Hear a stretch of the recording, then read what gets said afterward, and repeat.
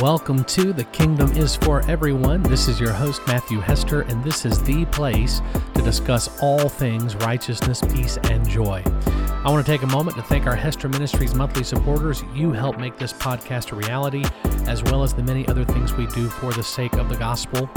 We are pleased to announce that you can enjoy this show wherever you love to listen to podcasts. With that in mind, please go ahead and like and share this so that others can be blessed as a result. Word of mouth is a huge deal for us.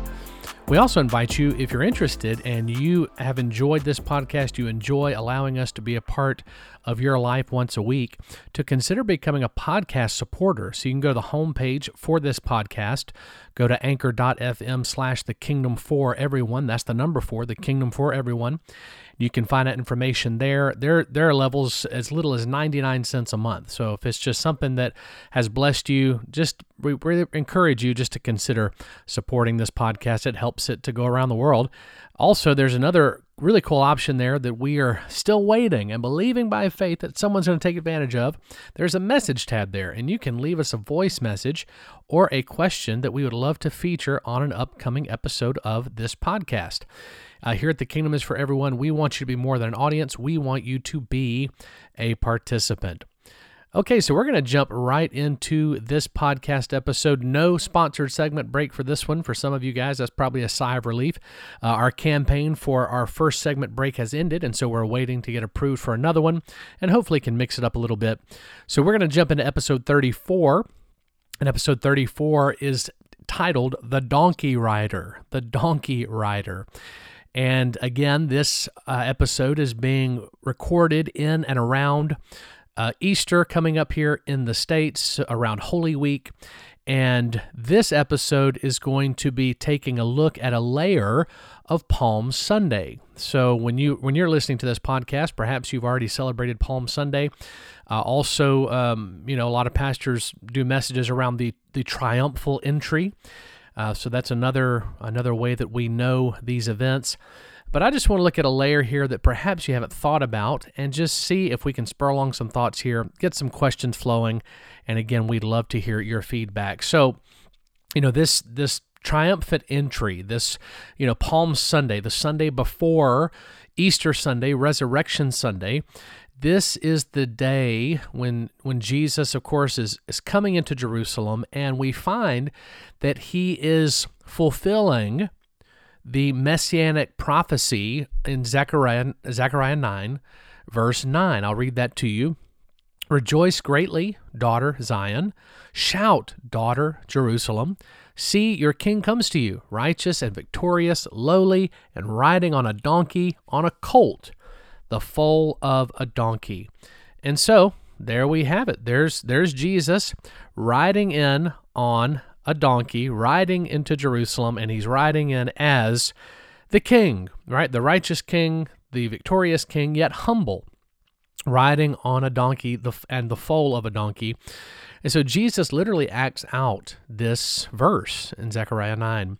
And it's no coincidence, you think about it, at the same time, Pilate is parading in on the west side of the temple to oversee Passover. And not that he's going to celebrate Passover. As a Roman, he wouldn't. But he's there really just to make sure that no chaos breaks out. And you may say, well, why would chaos break out? Well, so around Passover, what were the Israelites celebrating? They were celebrating deliverance from their oppressors. And so Rome is now the new oppressor. In the day of first Passover, it was Egypt. Now it's Rome. And so he just didn't want these Israelites to get any ideas that, hey, today they might once again try to overthrow their oppressors and be delivered. And so I'm sure Pilate is riding in on his thoroughbred stallion, and Jesus, quite the opposite, decides to ride into Jerusalem on a donkey. He's a donkey rider.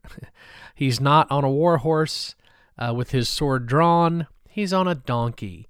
And maybe in a way that we can understand this thought a little bit better, he's not packing heat. He doesn't have his 40 cal or 9mm strapped to his side ready for action.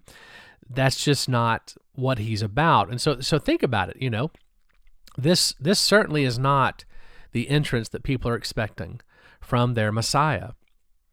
But, nevertheless, the crowds, they give him a royal welcome. They shout, Hosanna, Hosanna to the Son of David. Blessed is he who comes in the name of the Lord. That term Hosanna, save us now. It's an immediate. We're expecting salvation now in the moment, and they're waving palm branches, again symbolic of their deliverance, the messianic deliverance of the Jews, and so everyone is understanding what's going on, and this is it, this moment is Jesus' opportunity to show who he is, to prove himself as the Messiah that everyone's been waiting for. He's been making these claims he's the Son of God. Okay, so let's see. Okay, Son of God, prove it. What are you going to do? And, I wonder what the crowd expected. Maybe they expected him to go towards the closest Roman fortress and start overthrowing. And, hey, perhaps, I'm sure, no doubt, that the crowd there probably would have joined in, turned into a mob, rushed the fortress.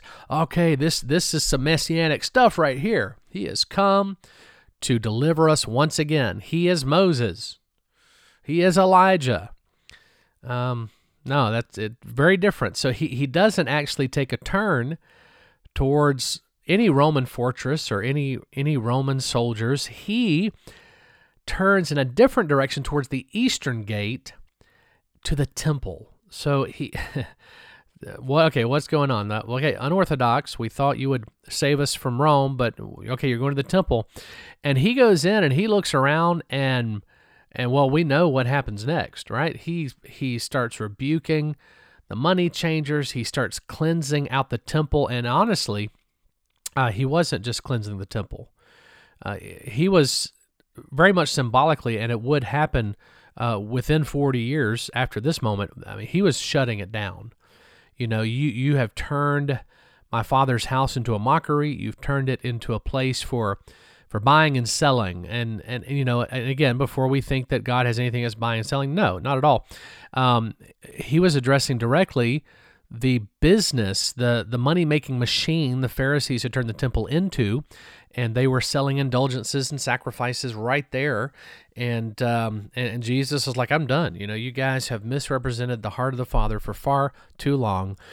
And so you think about it within the context of what's going on. So, Sunday, Palm Sunday, the start of Holy Week, and it's just, 4 days later, by the end of the week, Jesus had basically made everyone upset, and Friday morning, he's standing before Pilate, and we see that in John 18:36, my kingdom is not an earthly kingdom. If it were, my followers would fight to keep me from being handed over to the Jewish leaders, but my kingdom is not of this world. So think about it. Palm Sunday, the crowds are saying, Hosanna, Hosanna, to the Son of David, save us. And by Friday, the cry is crucify him. And I'm sure, again, it's many layered, but I can't help but to think one of the layers is, okay, first of all, we thought you'd be one thing. We thought you would come with military might. We thought you would destroy and crush the head of our adversaries. We thought you would deliver us from our Roman oppressors. And instead, you go and you shut the temple down. You're challenging everything that we've held sacred, everything that has helped us cling to any sort of dignity from the memories of our fathers. What are you doing? And so again, my kingdom, he says to Pilate, is not of this world. What? Seriously? What does Jesus mean? So let's make sure we're clear on this. Jesus doesn't mean his kingdom isn't for the world, because it certainly is. He also didn't say it's not meant to be manifested in the world, because it is. And he's also not referring to the kingdom as this place where we all sit on fluffy clouds and play harps and sing Amazing Grace forever with our feet in the Jordan. Because let's be honest, that sort of kingdom, right, that I just talked about, kind of tongue in cheek, it's not a threat to anyone. It's not a threat to Pilate. It's not a threat to Rome. It's not a threat to the Pharisees. It's not a threat to the religious. But too often, if we're not careful, that's how we imagine the kingdom of God to be. And it's not this immaterial escapist place. And let's be honest, such a place isn't even able to reflect anything that Jesus had been living or preaching for the 3 years before these moments. So, I mean, we have to make sure we understand that the kingdom of God is real. I mean, you can see it. He told Nicodemus, you can see it, but you have to be born again, born from above. You can touch it. It is definitely subversive. I mean, it really is. Nothing like the kingdoms of this world. I love this quote by Greg Boyd in his book, The Myth of a Christian Nation. I love this quote. "The crucial distinction between the two kingdoms is how they provide antithetical answers to the questions of what power one should trust to change ourselves and others. Do you trust power over or power under?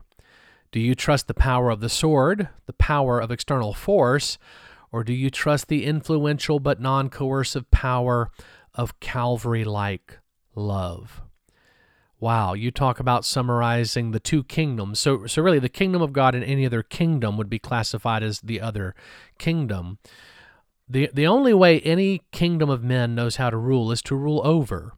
It's with the heavy hand. It's the hammer. It's the lightning bolt from the sky. But the kingdom of God, it grows under. It equips from under. What do I mean? It has roots. It's patient. It cares about maturity and richness, right? Richness of heart, richness of character and soul. And so it takes its time, because the kingdom of God is not out for violence. Again, Romans 14:17, and very much the heart of this podcast. The kingdom of God is what? Righteousness, peace, and joy in Holy Ghost. So this is the kingdom that we're invited to, a kingdom that looks like sacrificial, Calvary-like love. It looks like Jesus riding on a donkey. It looks like him hanging on a cross for the sins of the world. And so much to consider. You know, we think about this conflict between the kingdom of God, the kingdoms of men. We look at struggles for power. There's political components even playing out in these moments. Remember when Jesus, again, when he is brought before Pilate, Pilate's primary concern is, do you plan to overthrow what Herod has put in place?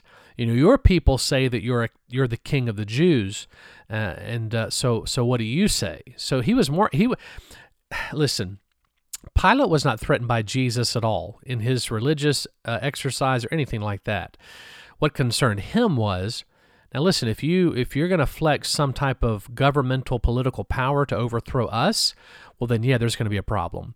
And we find out as the verses play on, and I encourage you, go through these verses this week as we're going through Holy Week, approaching Easter Sunday, go and read those verses. Pilate wasn't interested at all in crucifying Jesus, and he even confessed the trial is unjust concerning him. And that's, of course, where the terrible choice comes, and the people, they prefer Barabbas over Jesus. And, another topic for another time, I think the reason so many of us have such a hard time with the people choosing Barabbas instead of Jesus is because Barabbas is us, right? Barabbas is any of us. So it just doesn't feel fair, does it? To see a righteous Jesus condemned, a righteous Jesus who absorbs the sin of the world, when we know that we're the ones deserving of the brunt of that weight.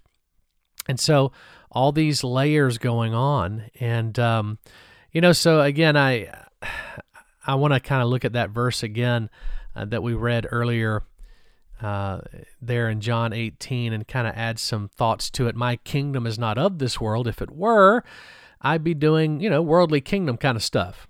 Sure, I'll talk with Pilate. Yeah, I mean, I'll even call Herod a sly fox, but I'm not doing the power over tit for tat thing. I'm not doing it. No, I'll expose the evil and the injustice of the system by my good works, but I will not play Caesar's game. All those who know me will follow me. And with that in mind, I would say it's more apparent now than I've seen it in my own lifetime, at least, that the church, we really just need to adopt a healthy suspicion of all kingdoms of the world. all parties, all candidates. We need to be suspicious of all of them because the kingdom of God is not trying to figure out how to find placement in the systems of the world, okay? The kingdom of God reigns above them all, right? Reigns underneath them all, better said. So listen, if you want to participate, and again, by the way, I'm not saying don't participate. This is not a podcast episode saying, you shouldn't have any kind of political involvement. I'm not telling you not to vote. What I'm saying is that when you do, just understand your vote doesn't make the kingdom of God manifest. Your favorite candidate, your favorite party, and again, this is tying back to observing the kingdoms of this world, is not going to make the kingdom of God manifest. So do what's in your heart to do, vote with your convictions, and I would say in a very imperfect and flawed system that we find ourselves in, especially in the West and many places around the world, of course, is to vote with what you believe is the most closely aligned with the kingdom of God and what that means. But not in any way is it a substitute for the kingdom. So again, just don't be fooled into believing or into trusting that there's anything uniquely Christian about the kingdoms of the world, because there's not. We don't get our life from that. And so, for followers of Jesus, we belong to another kingdom. We belong to something totally different. And our citizenship, our allegiance is to a heavenly king and his kingdom. That's what we see in Philemon 3. Don't confuse your calling as a kingdom ambassador by mixing the language and concerns of Jesus with the kingdoms of this world, with partisan politics and infighting, right? Listen, I'm pretty sure, I say this with confidence, that God, the Lord does not approve, right? He does not approve. When we as believers start dividing over such trivial things, oh my goodness. So, how do I wrap this up? I just want to encourage you. It's time to trust the power of the cross. Well, I know we talk about it, but I'm talking about seriously. It's time to trust the power of the cross. We need to pledge our allegiance afresh to the one riding into town on a donkey. Come on, the suffering Messiah, vindicated in resurrection because of his faithfulness. It is time to believe that his kingdom advances when we stop trying to bring it through worldly kingdom means, and instead we see the church as his agents of new creation. The world is not looking for more political solutions. It's looking for new creation realities. And we, my friends, if you're hearing this podcast and you recognize Jesus, the Lord of your life, you know that you're a part of the body of Christ. You are an agent of new creation. Oftentimes we feel like we are cornered into this choice between the donkey and the elephant, but we forget that Jesus is the Lion of the tribe of Judah. And so that's how we rule. That's how we reign. And again, it doesn't look like what we always think. I'd encourage you to go back and listen to some of our earlier podcast episodes to get a feel and a flavor for what I believe, humbly, the kingdom of God looks like being manifest in the earth and in our lives. And just see if that doesn't minister to you and maybe help you change your mind a little bit. All right, well, I hope that this has challenged you today and blessed you. And I want to encourage you as we're leading up to Easter. Probably before you hear my voice again, you will have celebrated. And so I want to wish you a very happy Resurrection Day. And just remember, the resurrection was not an isolated incident. Paul picked up on that mystical thought in his own writings, and he says that we were crucified with him, we were buried with him, we were resurrected with him, and if you continue in that train of thought, we also ascended with him. We see that in Ephesians, that we're right now seated at the right hand of the Father in heavenly places, in Christ Jesus, far above. Man, it just doesn't get much better than that. And so hopefully, probably in our next episode that you hear, I want to talk a little bit about Easter, perhaps the Hallelujah Song of Jesus, one of my favorite little things to talk about around this time of the year. And so make sure you join us next week to hear that before we continue and move on into some other subjects. So here at the end of this podcast, I do want to mention Hester Ministries. Go to hesterministries.org/partner if you'd like to partner with us on a monthly basis. We sure would love that. My speaking schedule for this year is blowing up. I just have been booking dates now into November of this year. which is just amazing to think about. So we're so grateful for the demand being made on the gospel of the kingdom, the gospel that is truly good news. Also go to presenttruthacademy.org. If you'd like to find out more information, how you can become a study partner, man, we sure would love that as well. We want to be with you in your journey into Present Truth. And right now we're actually getting ready to wrap up our brand new study track, the Sermon on the Mount, a 10-week study on the Constitution of the Kingdom. I promise you it'll bless your life. Again, want to remind you, share this podcast with everyone that you know. Share it on your social media handles and platforms. Leave a review so that this can get in front of more people, because ultimately that's what it's about. We want to impact as many people as we can with the goodness of God. Okay, well, that's going to be it for this episode, and we'll see you next week. Before we sign off, I want to remind you of this. If the kingdom isn't for everyone, well, then it's not for anyone. God bless you.